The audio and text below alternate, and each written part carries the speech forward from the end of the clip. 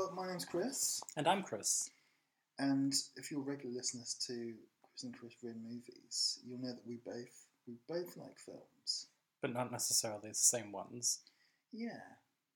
This is a podcast where one of us shows the other a movie that we like and the other person maybe ruins it. Or maybe we just ruin it for you. Maybe that's how we should interpret it. Because we don't seem to be ruining them for each other. I mean, you did ruin Untouchables for me, I have to say. That's true. I might have to wait a good few years before I watch that again. So I've forgotten. Until you've forgotten. So we've just watched Shine, haven't we? Mm-hmm.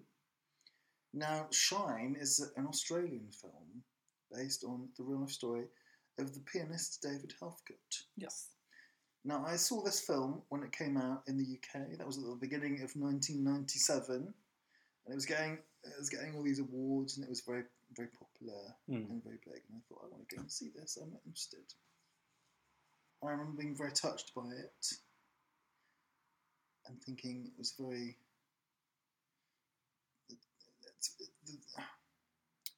It's a very human drama. It's very character driven. Yes, very character driven. And I thought it was touching. And I mean, I've seen it once since then. Mm-hmm. And so just now was the third time I've seen it. Okay. And yeah, I mean, nothing's ever as good as the first time I see something. Sure. I find a lot of people say it's better on second viewing, or it's sometimes things are, but this for me was better. The first time I saw it was the best. Yeah. But that was the first time you've ever seen Shine. First time I've ever seen Shine. First time I've ever heard of it. You've ever heard of it? I just suggested this to you. Yeah, in '97 I was still very young. Yeah, so was I. I don't think this really impacted my life in any way at the time. Do you think it held up? It does. It does. However, I did feel it was a little bit disjointed. Disjointed how? Well, it's always a bit jarring when you're seeing one actor, because at the beginning you see David Helfgott as portrayed by Geoffrey Rush this was in his 40s, I think. Mm-hmm. And you realise that's now. This is happening now. And then you see his story told in flashback. The story of his childhood. And the relationship with his family, specifically his father, who's very demanding. Yeah, demanding is one way to put it. Another way to put it is controlling. Controlling, yeah. So you think that having different segments of his life portrayed by different actors helped make it more disjointed? A little bit. Okay. That's fair. I think the three actors that portray this guy, I've forgotten his name already. David Helfgott. David. I think they have dramatically different roles to play because they are portraying him at a particular moment in his life. Yeah. And I think you're right that it's quite disjointed. I think because the characterization... So when he's... The middle portrayal, which is Noah Taylor, who was pushing 30 when he did that. But he's playing David when he's like 18 or 19 or whatever, early 20s, and up to the bit where he has his little, where he's playing live, and then he kind of has an attack, and it's not like, and then the next time you see him, he's kind of in the next portrayal by Geoffrey Rush. Yes, he's kind of. He feels like almost like a different character. Absolutely. I get you realise that's because of what's happened to him leading up to that attack and the aftermath. It's kind of he's become like this, but I thought this was an interesting movie. I thought it was kind of a difficult movie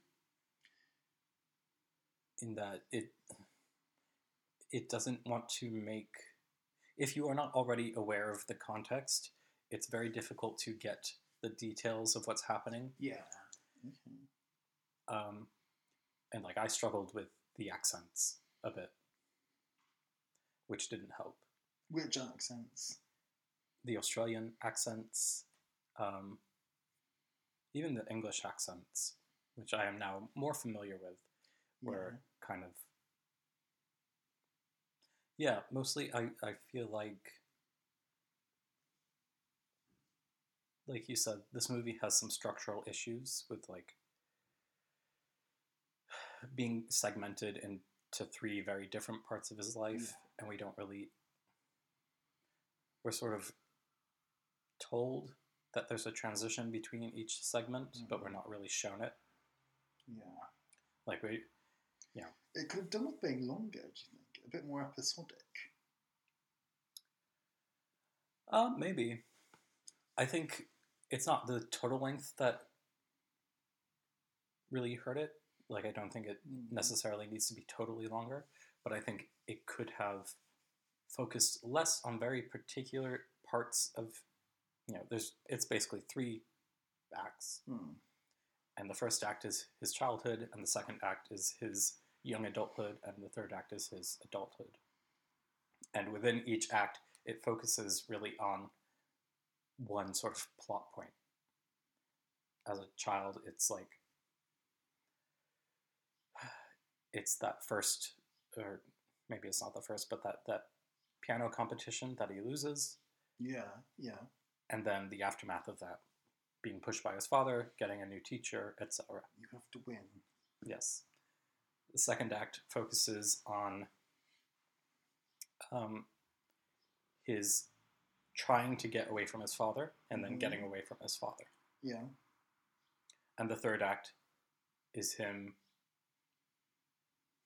trying to find a life in the aftermath of this mental illness that he lives with. I mean, calling them plot points is sort of a bit much, because not much happens, honestly. It's very character-driven. Yeah. Which is fine. I think, actually, in this case, it worked really well. Yeah. But I took a bunch of notes while watching. Oh, good. Because there were a bunch of things I just did not understand. Okay. So yeah, I noted that it's very character-driven rather than focusing on a plot through the narrative. And, you can sort of describe the narrative as David's triumph over Rachmaninoff, this piece that his father is trying to get him to play, and his teacher doesn't want him to play, he's not ready, etc. Yeah. And then, in triumphing over that piece, he's immediately felled by mental illness. Yeah. And then the last act is, again, his return to, like, a quote-unquote normal life. Yeah. And sort of rebuilding relationships, building his own family. Which, in the third act, he's very open and he's very touchy-feely with people when he meets them for the first time. Gropey. Yes. Wow.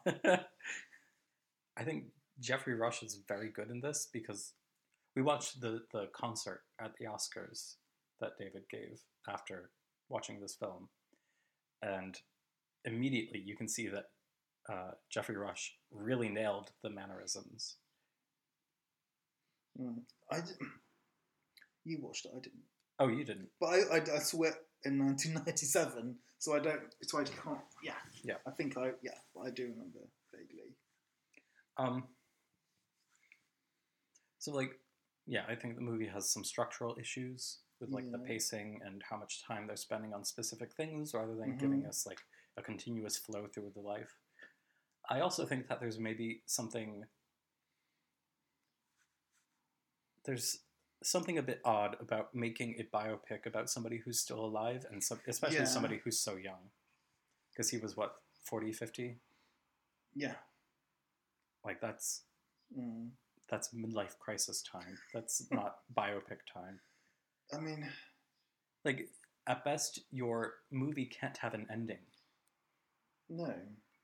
I mean, they've structured it in a way so that it's kind of he's happy at the end. He's met his wife, his new wife. Yeah, but I think that does it a disservice because it feels like rather than having a satisfying conclusion, it just sort of peters out. Mm.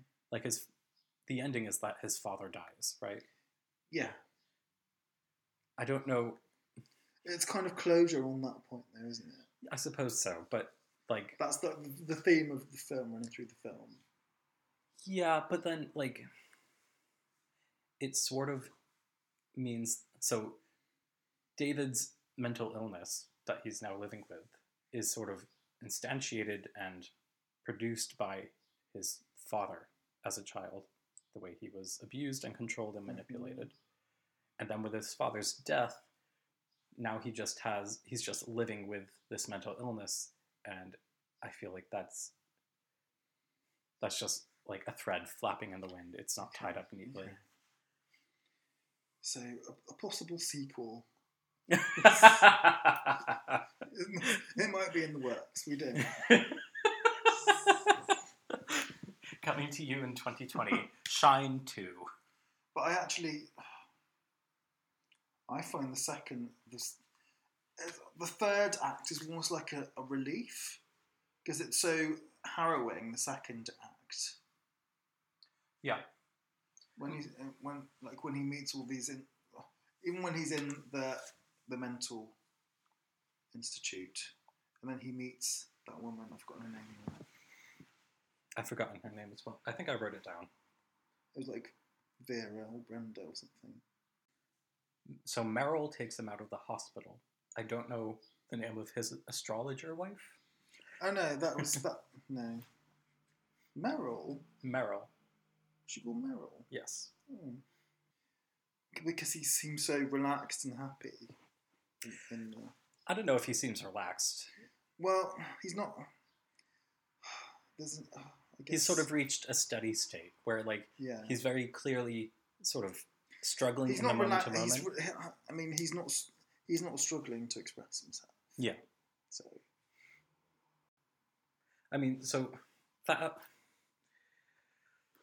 I think there's a few things in the movie which are not super well explored, like the father's motivation throughout. Yeah, you kind of get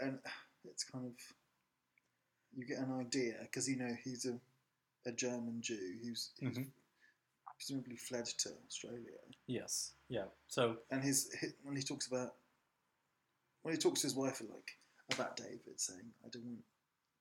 He talks about your sisters, dying, my sisters, or your parents, or whatever. Yeah, I think the movie sort of it hints at the idea that his father is traumatized by losing so much of his family in the Holocaust that now his father is very controlling, and that comes from a place of being very afraid to lose anybody else, and it's sort of mutated in his head to losing them via this industrialized killing machine to losing control over them. And he very much takes that out on David, who is simultaneously codependent and quite rebellious in a sense. Like, David wants to go to this piano teacher, and the father has to sort of grapple with his loss of control and no longer teaching David piano. And David wants to go to America, and his father is very much opposed to that. And David wants to go to the Royal Academy of Music, and his father is very much opposed to that. And, in each of these battles, one of them wins. And ultimately, when David goes to the Royal Academy, his father sort of symbolically kills him. Yeah. He takes all these newspaper clippings of David and burns them. He says, "You are not a part of this family anymore. You will never step foot in this home." So that I think the movie really wants us to understand the father's motivation from that perspective. But I think in order to do so, you have to sort of ignore all of the context in which these people live. So it's sort of based on the setting, based on the house they live in, based on the surroundings. It's sort of implied that they live in northern Australia, like the shitty part, and that they're sort of dirt poor. But what comes with that is living in a tight community, having neighbors that you rely on, having friends that you rely on. And with that in mind, I don't think that that dynamic could actually develop in his father narratively. Okay. Like, if they were isolated, if they lived in like a shitty little cabin on the edge of the bush, tens of miles away from everywhere else. But maybe they did. They didn't. We saw them. Maybe they did at one point. I mean, not when David's 9 years old, so... I think that's... Maybe the dad did. Because we don't really know the dad's backstory before David came along, other than... So maybe that's what you're saying, like the dad's motivations aren't explored enough. Yeah, I mean, like this family dynamic that they portray is very specific of like the controlling father, and it's sort of his way or nothing. And I think that dynamic, that sort of abusive dynamic, really only occurs when you have no external support network that can challenge it. And we see in the film that there are external support networks that could challenge it. They have close neighbors. You know, we don't see them being friendly with their neighbors, but we see they're physically close. And throughout the film, we see that David has outside friends or develops outside connections from the family. So I think I don't find the motivation of like extended trauma from living through the Holocaust for his father to be a totally satisfying explanation for this dynamic. Okay. I mean, did you see what his father's behavior and think, okay, this makes sense in the context of the film, given what we know and what we're seeing? I mean, that's the first time I've ever really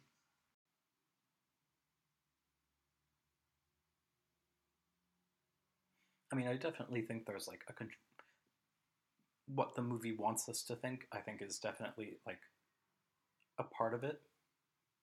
But I think there has to be more explanation. Yeah. Because it's a true story, so you figure how much of it's true and if it is, it kind of needs. It should. See, the more we talk about this, the more I think it should be like a Gandhi, Lawrence of Arabia 3-hour thing. It kind of tells all this. Okay. Anyway. Yeah, maybe it really should be a lot longer, and we sort of get to spend more time with the characters, because it is sort of structured more like a pop piece than a serious dramatic biopic. So yeah, I had a problem with the father's motivation. I also, so in the context of like a real person's life, this is not a sensible question to ask, but for a movie it is, so I'm going to ask it anyway. But why did David have a breakdown? Especially then.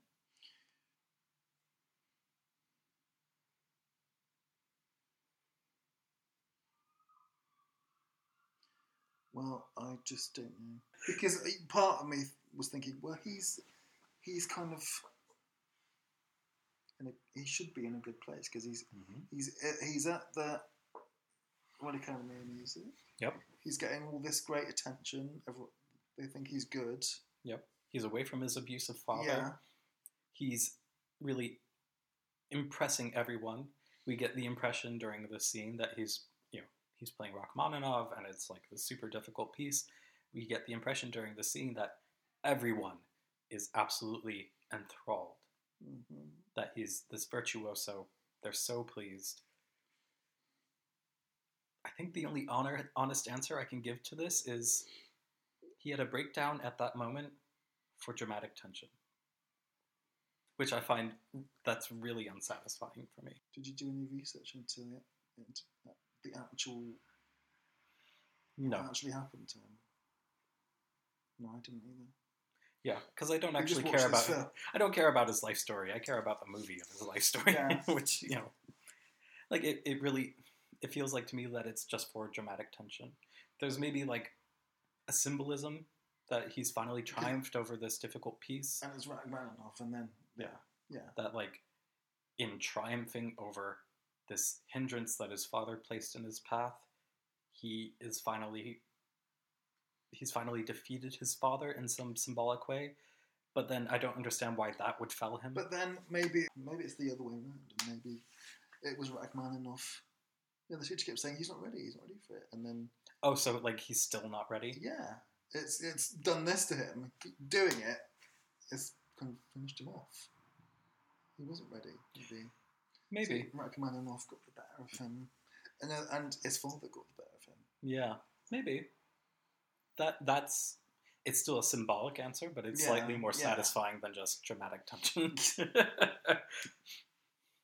I mean, there's also the question of, was he fainting every time that he practiced the piece? I don't think so. Like it's a very particular choice, and it sort of sets up the rest of his life. So I find it kind of, there needed to be something there, and they don't sort of explore it or don't explain it, and I didn't like it.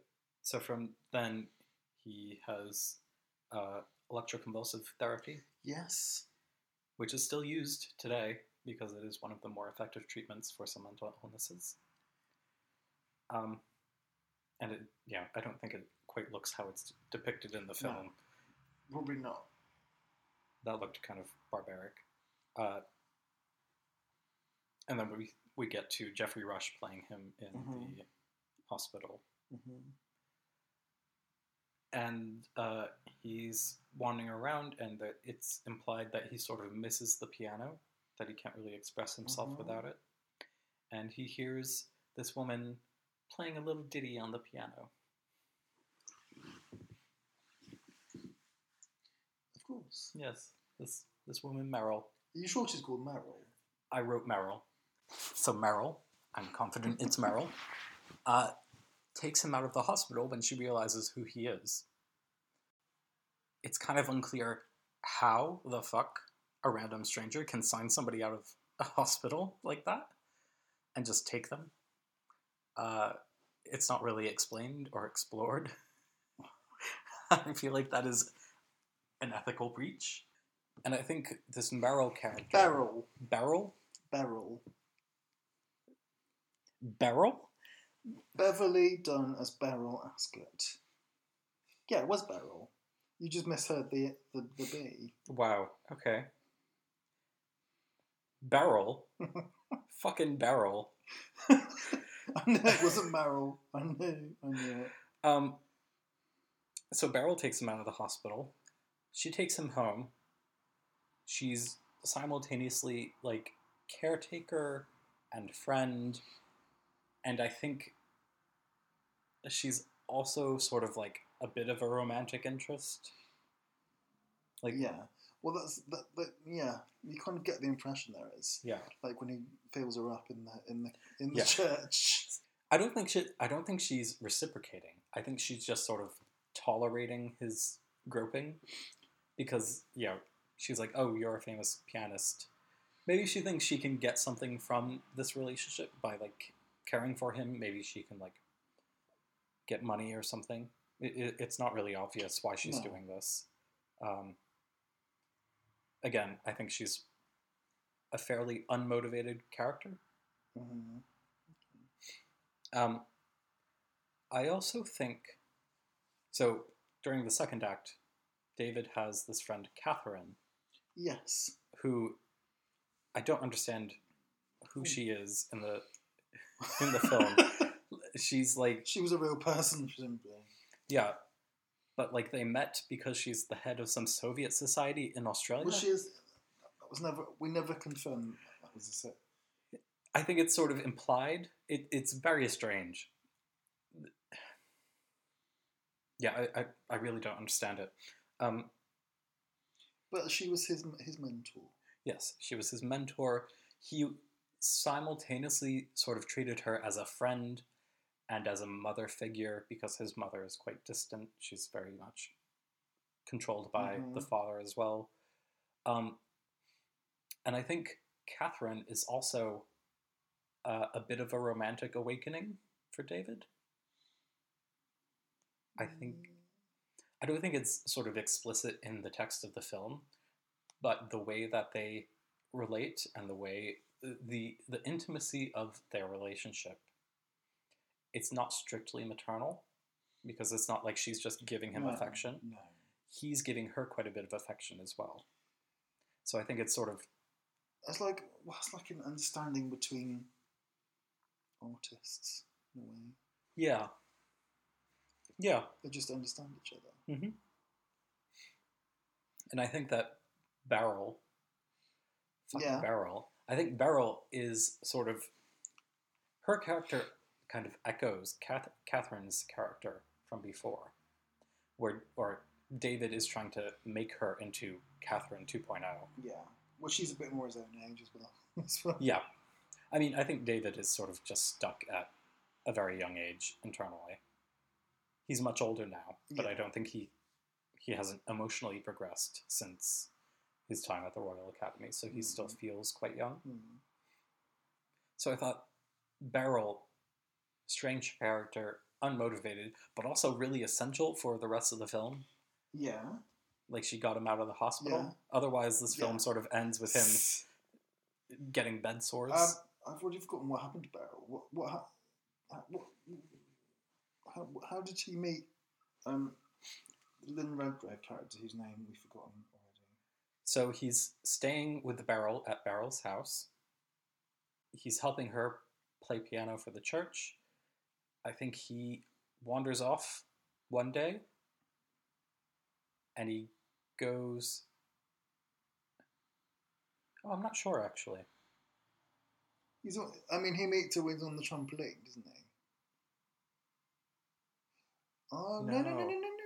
There's a transition. Yes. So Beryl is somehow out of the picture, and David is staying in this like hotel care home thing. It's the woman he meets at the beginning in the bar. Yeah, so he's staying in this... Annie or something? So he's Sylvia. Told to go outside and get some exercise. He follows some runners wearing a trench coat, which is not at all acceptable behavior. If you are wearing a trench coat, you do not chase after anybody because you look fucking weird. And he winds up in the rain, banging on a restaurant that's closed, and this waitress, who is inexplicably kind, helps him, takes him home. Eventually, he comes to live with her, or stay with her for a bit. And then she's friends with Lynn Redgrave, whose character is called Gillian. Gillian, the astrologist. Gillian, the astrologer, comes to stay with a very kind friend. And from the moment they met, I said this during the movie, are they going to fuck? They're going to get married. Because he meets her while he's jumping on a trampoline wearing nothing but a trench coat. Yeah. His dick full on flopping around. She probably had a good look, didn't she? Oh yeah, definitely. I mean, she couldn't not. She'd have to like turn around and get in a car and drive away to not see. But it was like an instant kind of attraction, do you think? I think she was immediately charmed by him. Yeah. Because he's so warm and open. It's sort of implied in a conversation with her friend that she has a good relationship with this finance guy that she's seeing. Yeah. He's proposed. Yeah, she's got a ring. Yes, she's got a fat rock. Kind of shoved down the audience's throat a bit. Yeah, quite a bit. But it's sort of implied, I think the specific detail that he's in finance is meant to imply that he's like cold and calculated versus David, who is very warm and open and gropey. Maybe she likes that. Maybe. I'm not here to yuck I mean, the anyone's woman yum. bit, obviously. Yeah. So I think she's charmed immediately, and then it takes some time for her to sort of get past the very upfront strangeness of David. But I don't think it does take time. I think it happens because it's so near the end of the film. There's that one scene where... Yeah, it does sort of happen in like the span of 5 minutes, doesn't it? Yeah. But I thought that's a lovely performance from Lynn Redgrave, because it's not like she's acting. No. And you can kind of see her reacting to him and kind of falling in love with him, really. Yeah. And it's beautiful. It's gorgeous. Yeah, it's a very good performance. There is one specific scene which I was like, oh, fuck off, where she is home back at her place, and she's doing David's astrology chart, and she's putting in his name and his date, and she's fiddling with her ring, and then she sort of takes it off and looks at it, and then she looks back at the screen, and it's like, fuck off. That's what I mean. You did not fall in love with him by doing his astrology chart. It's a very strange conception of how relationships actually develop. Like, it's like when people watch that Woody Allen movie. There's quite a few. I know. the one with the marriage. And then they're on the bus leaving. And she's in a wedding dress and he's sitting next to her. And he's just wrecked her wedding. It's like when people watch that movie and they think the ending is romantic. I'm sure it's a very famous film. The only film that sounds like is The Graduate. No. Which is not a Woody Allen film. I'm pretty sure it's actually Woody Allen in the scene I'm thinking of.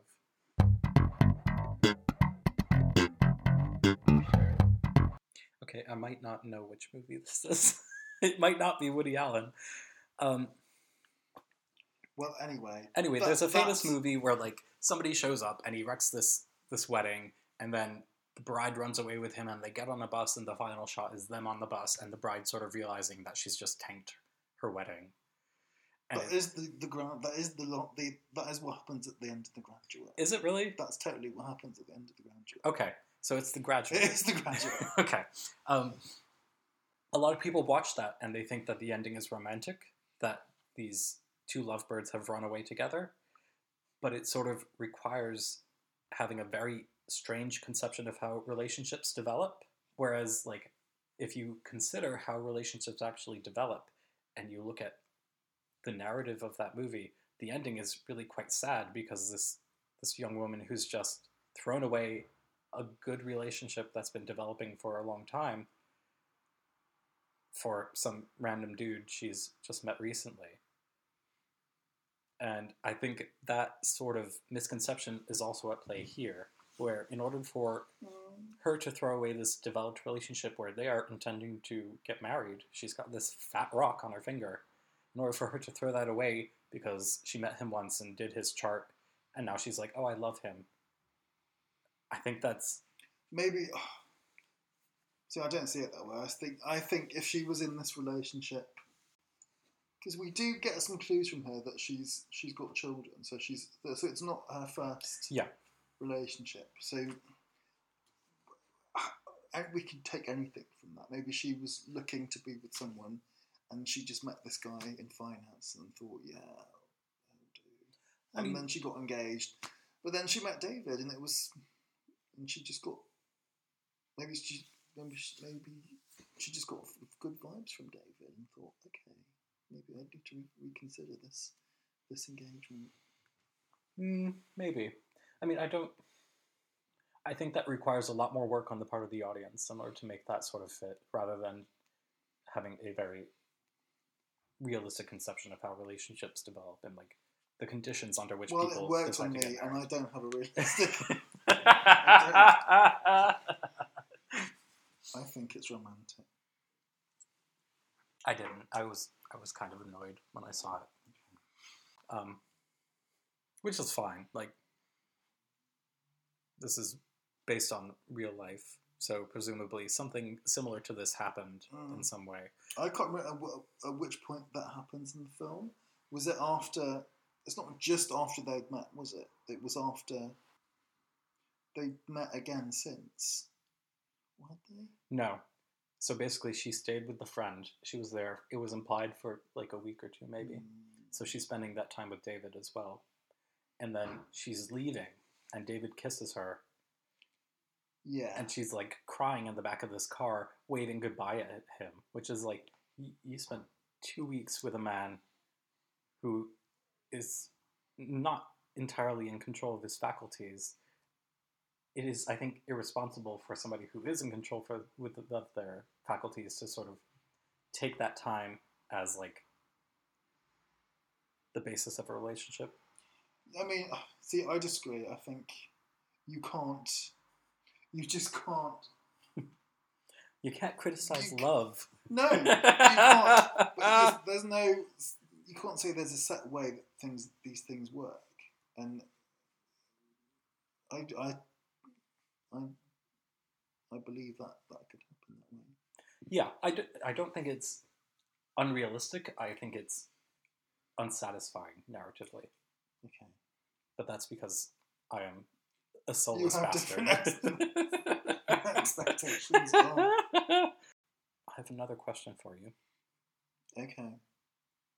Why does his dad show up towards the end of the film? Well, I thought about this.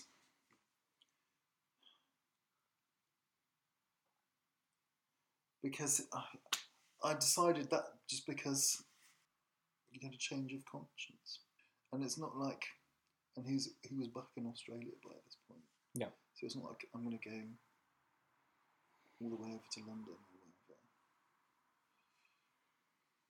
See, I don't think he had a change of heart. Based on what he says when he shows up. Because he says... Oh, when he talks about the violin. Not just the violin, but he says, and I quote, "No one will ever love you like I do." Which is not something you say to someone if you have had a change of heart and you've recognized that your behavior in the past was bad and you want to free them of the burden of that past relationship. So maybe he was trying to coax him back. Yeah, so based on the timing, so David was back in the paper and his father saw it, and I think that's what motivated his father to come. I think this is his father showing up to initiate the process of regaining control over his son. Yeah. And I think the violin story also plays into that. Which we had to have explained to us, because neither of us caught it in the moment. But he was over it by this point. Yeah. Yeah, Dave, I think narratively it works because David is now a much stronger person, and he's able to resist his father's attempt to undermine him and control him again. How he's able to do that is sort of not obvious. I think the movie kind of implies that David is able to resist his father's attempt at control because David is no longer totally tethered to the here and now. Yes. And also he's got support. And he's got support. And I think that is good, but I think the part where it sort of implies that because David is not tethered to the here and now, he's able to resist his attempt at control, I think that's kind of gross. I mean, I didn't even think about that till you suggested it. It's the support aspect that gives him the strength to do that, I would suggest. Yeah. I think the scene was overall quite good, but I think that point in particular probably could have been rewritten slightly so that it was more obvious that David is stronger now because he has support and not because he is untethered. So, I asked this at the time. The final shot in the movie is David and Gillian at David's father's grave. Which is apparently the actual grave of his dad. Oh. That's what Roger Ebert said in his review. That's what he thought. I suppose that's an interesting detail. Yeah. I mean, why wouldn't they use it? Yeah, I guess. But also, the aria that plays during that scene also played in an earlier scene. and I can't remember which one. No, I can't remember either. Which is A, not a good sign, but B, that makes me think that there is some sort of important thematic connection between those two scenes because the musical choice is the same. Yeah. Not even similar, but the same. And that it doesn't immediately resonate. No. After 3 viewings, I still don't get this. So I might have to watch it again. Yeah. So I thought that was a weird choice. And it seemed too specific to be unintentional. And if it's intentional, then I think it needed to be more obvious. Not only in the musical choice, but like thematically or something. Have you exhausted your notes? No, I have one more point. Okay. It's that the makeup and wigs in this movie are pretty bad.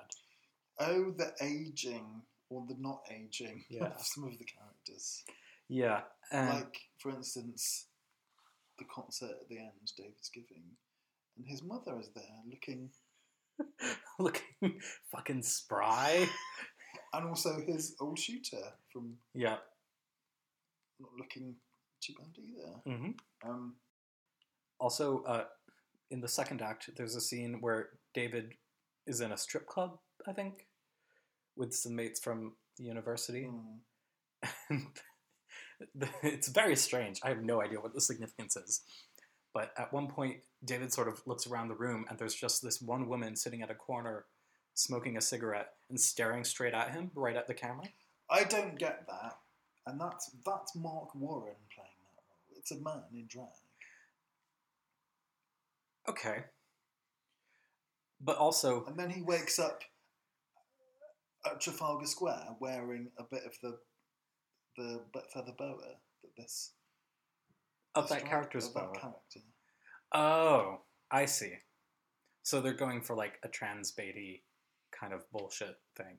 Yeah, I guess. Well, that's gross. Also, you could see his lace when he's in the club. Like, in a strip club, the lights aren't bright. You should not be able to see the lace on his wig. And also, he looked like a brick. At first, I was like, oh, that's a very handsome woman. But now that I know it's a man, oh, you're a brick. So, that's strange. Yeah, the makeup and wigs, not good. This was directed by Scott Hicks. And I realise I've apart from this film, I don't know what else he did. So I'm going to look that up and see what else he did. But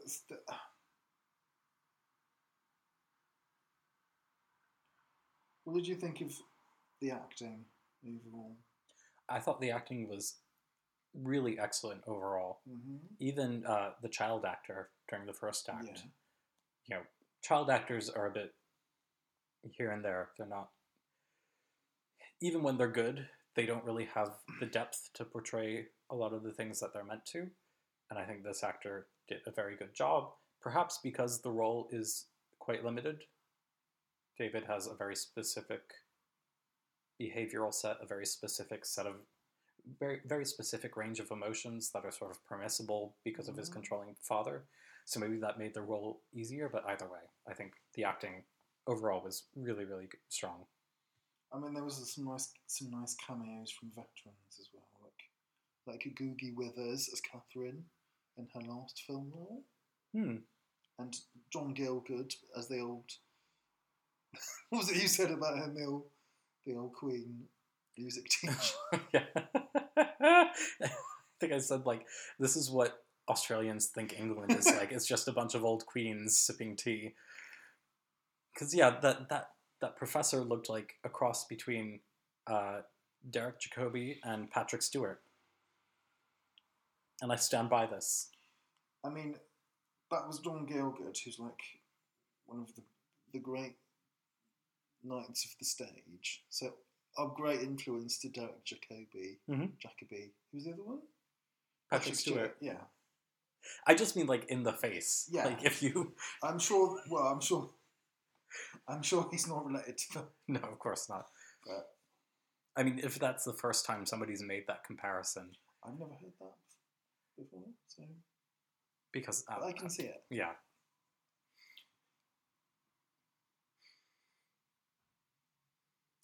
Yeah. So overall, I thought the acting was very strong. The pacing, I think, has some issues, and I think there's a couple of spots where the writing could make things less ambiguous Yeah. to the improvement of the overall story. Yeah. And I think it suffers from the issue of a biopic being made of a living person where you don't have an ending. Yes. But those have always been biopic. Have you ever seen Coal Miner's Daughter? No.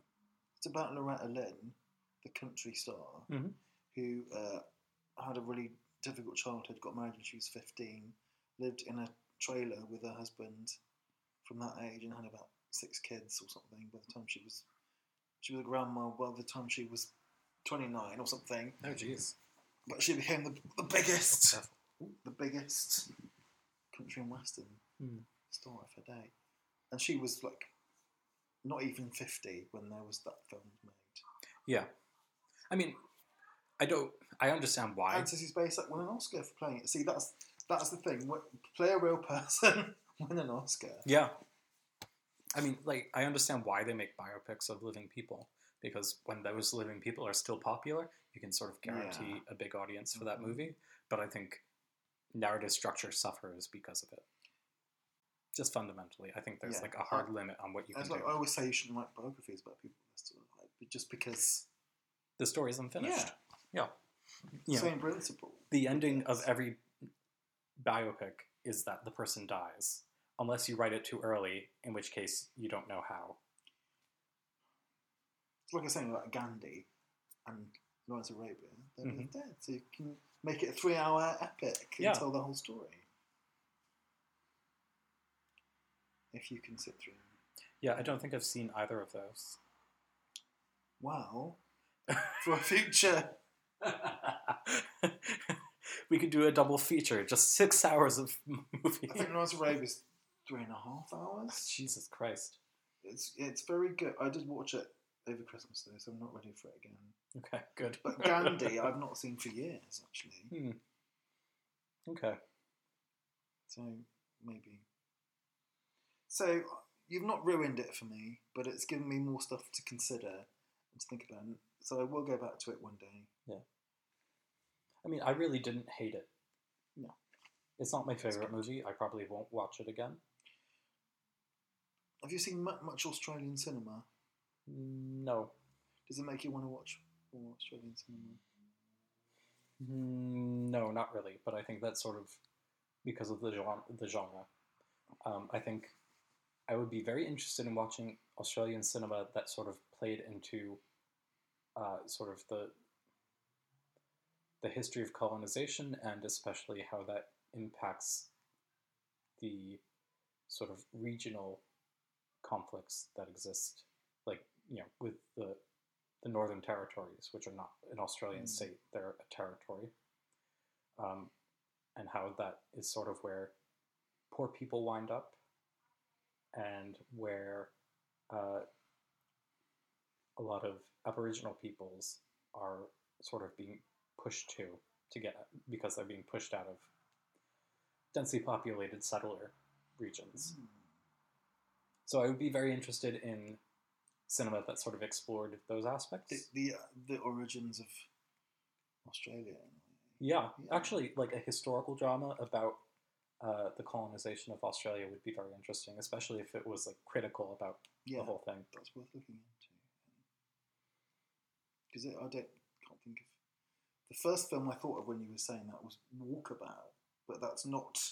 It's not about the history of colonization, but it's about 2 English children who accompany their dad on who's working there or something, and they go missing, and they end up hanging out with Aborigines or something. I haven't seen it for years, but that might be one we can look at. Okay. Yeah. I mean, there are whole genres dedicated to colonization of the US. We call them Westerns. Yeah. But they are not critical of... No, they're killing Indians. Yeah, it's very much... Let's kill the Indians. The Indians are bad.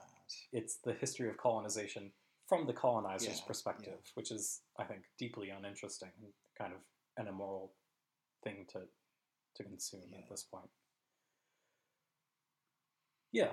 So overall, I quite liked it.